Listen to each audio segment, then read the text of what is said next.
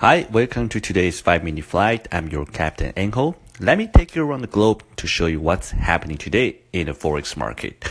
So the biggest news today was the FOMC meeting, and there was no surprise. The FOMC raised the interest rate from 1.25 to 1.5%. The accompanying statement and the press conference was also provide very little surprise. This was the last meeting for Janet Yellen, and next year we are going to see the new Fed Chair Powell. And the path for Federal Reserve was relatively the same, and that's why US dollar had a very typical buy rumor sell effect today. We see that DAX dropped from the high of 94. Now we're back at 93.40, 93.50.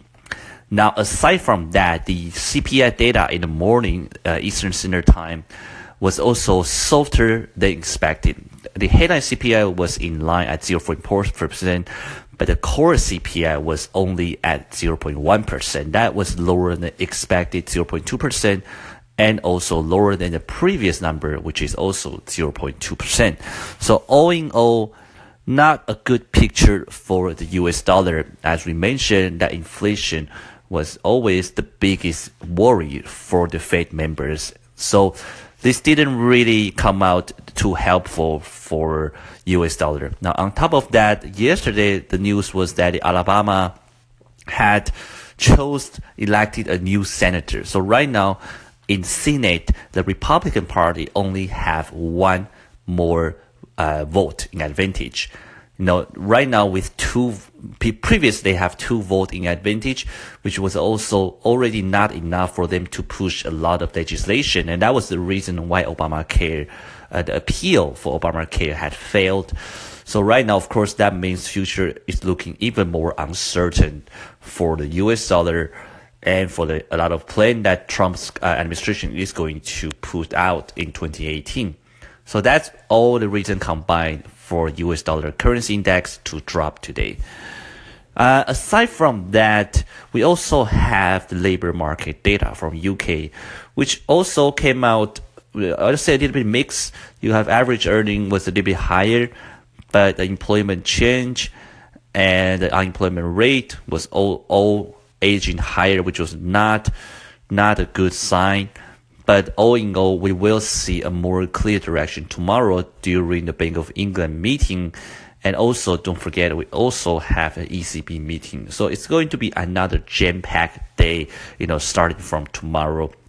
I'm looking forward to see how the two central banks will give a more clear guidelines for the financial market. Aside from that, other notable currency, Aussie had a huge rebound, the same as New Zealand dollar. Right now, generally speaking, the risk appetite is on, but for Aussie, the copper market, iron ore, even the oil market, gold market, everything were aging higher. So that's very helpful for Australian dollar.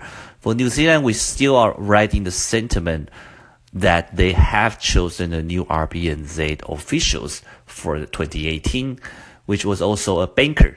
So that was something that the market perceived very positively for the RBNZ. And oil today, the crude oil today came out. Let me take the crude oil today came out as a draw. So we have negative 5.1 million. Now that is better than the previous negative 3.6, but that was worse than the previous negative 5.6.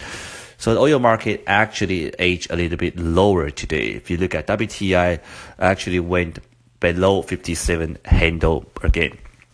So that significant weakened Canadian dollar. We see a lot of Canadian dollar pair, especially pair up with Australian dollar or New Zealand dollar, are both stronger than the Canadian dollar so far.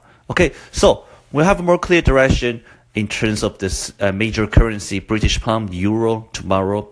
And once again, if you're interested to know more about the Forex market or how the correlation between each fundamental pictures, economic cycle, things like that, feel free to contact me. I'll be back tomorrow with another 5-minute flight. Thanks.